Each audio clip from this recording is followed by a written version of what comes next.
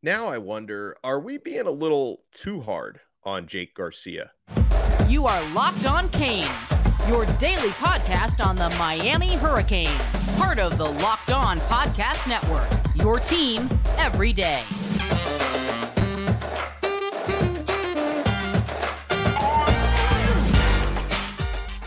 I am Alex Dono, your host. I'm a University of Miami alumnus, longtime South Florida sports radio vet, and contributor to allhurricanes.com. And thank you so much for making Locked On Canes your first listen today. We're available free wherever you get your podcasts, available free on YouTube. Well, hopefully this is your second listen today because this is a bonus episode. I couldn't stay away.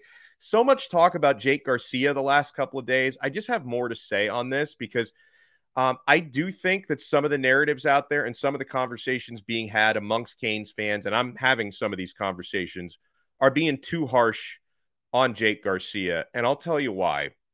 First collegiate start is the first big one that stands out to me. I mean, if we had all judged Tyler Van Dyke based off just his first college start last year, we would have written him off. Now, I will say TVD did start his career a little bit better than Garcia did when it comes to actually starting games, but the numbers are eerily familiar. So both Tyler Van Dyke and Jake Garcia got their first collegiate starts against the same opponent, Virginia.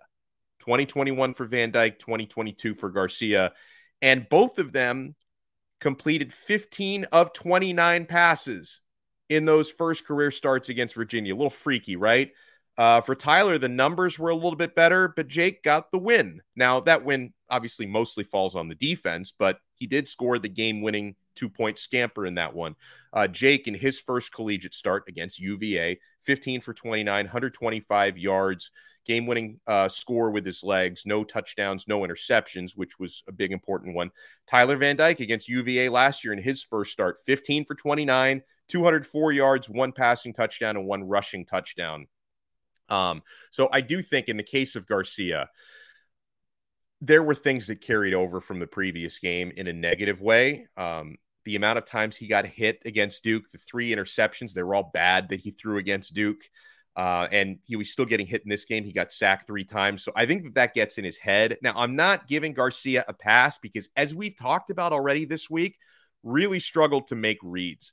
And that's a big thing. I want to correct this, at least in the way that I worded things on our episode earlier today, because when I talked about Garcia's arm, I was just using the term arm to kind of talk about, hey, passes he completes versus passes he doesn't.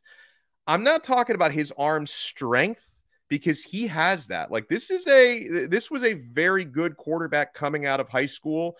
His problem is not like mechanical. It's not his arm strength. It's not his, in theory, his accuracy. But accuracy, yes.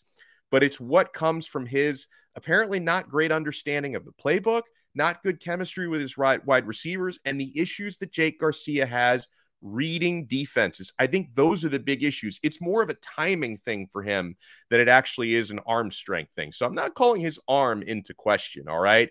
And listen, I will say that one of the reasons why I think we're being a little bit too hard on Jake is we forget that 0 interceptions thrown, which I think was objective number one. I think with the way Miami's coaches game plan for him, and certainly what was in his mind throughout 4 quarters and 4 overtimes was, I need to do the opposite of what I did against Duke last week, and that is throw 0 interceptions instead of throwing 3 interceptions. So I think he was playing extra conservative, and the game was being called extra conservative for that reason.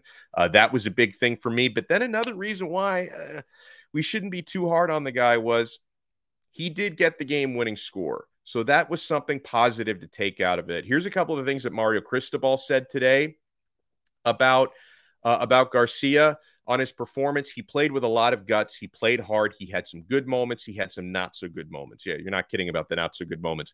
Cristobal also said that, quote, we missed our deep shots and we missed them early. I think Jake will improve on that tremendously. And I hope he does, guys. I hope he does. So, and I'll say what I said earlier today. I think there's probably a slightly better than 50% chance that Garcia starts again against Florida State. I don't know the severity of TVD's injury and how close he is to coming back from it. I do think that this is a case where even if Tyler isn't able to practice for most of the week, you would still start him if he's available late in the week. You don't always do that. You prefer to have your QB1 prepared the full week to be your QB1, but I think this case would be against Florida State. I think it's a special scenario. I do like the fact that Mike Norvell, because he spoke today, the Florida State coach, they're preparing for both quarterbacks because they can't say for sure. So they're preparing for both Garcia and for Tyler Van Dyke. So that gives them an extra something to think about. I think for that reason, Mario wants to keep that rolling. So Mario's probably not going to give us a whole lot of info on TVD until like the very end of the week, because just make Mike Norvell think about it the entire week. Is it going to be Jake? Is it going to be Tyler? We really, really don't know about that. So I do think that if Miami has any legitimate chance to upset Florida State, Tyler Van Dyke is going to have to be the quarterback. It's going to be very, very difficult to do that with Garcia and Ja'Carri Brown. You can throw him in there as well because he will play. I think Brown is going to play no matter who the starting quarterback is. He'll do his usual short yardage stuff, which has been really effective. But unless Garcia dramatically improves and does it in a rivalry game, which is not easy, unless he dramatically improves from last week, Miami's probably not winning this game or even having much of a chance to win this game if Tyler Van Dyke is not your starting quarterback. Let's talk about the great folks at BetOnline. So, yeah, the Hurricanes are big-time dogs. Open up at +9 against Florida State this week. And BetOnline is your number one source for betting football and the start of the new basketball season. The over-under for Miami, by the way, 53, Miami and Florida State. Find all the latest player developments. I'll be happy if Miami scores more than 14 points. Team matchups, news, podcasts, and in-depth analysis from every game. And as always, BetOnline remains your continued source for all your sports wagering info with live betting and up-to-the-minute scores for every sport out there. The fastest and easiest way to check in on all of your favorite games and events, including MLB, MMA, boxing, and golf. Head to their website today or use your mobile device to learn more. BetOnline, where the game starts. You know, in our earlier episode today, I threw out this scenario.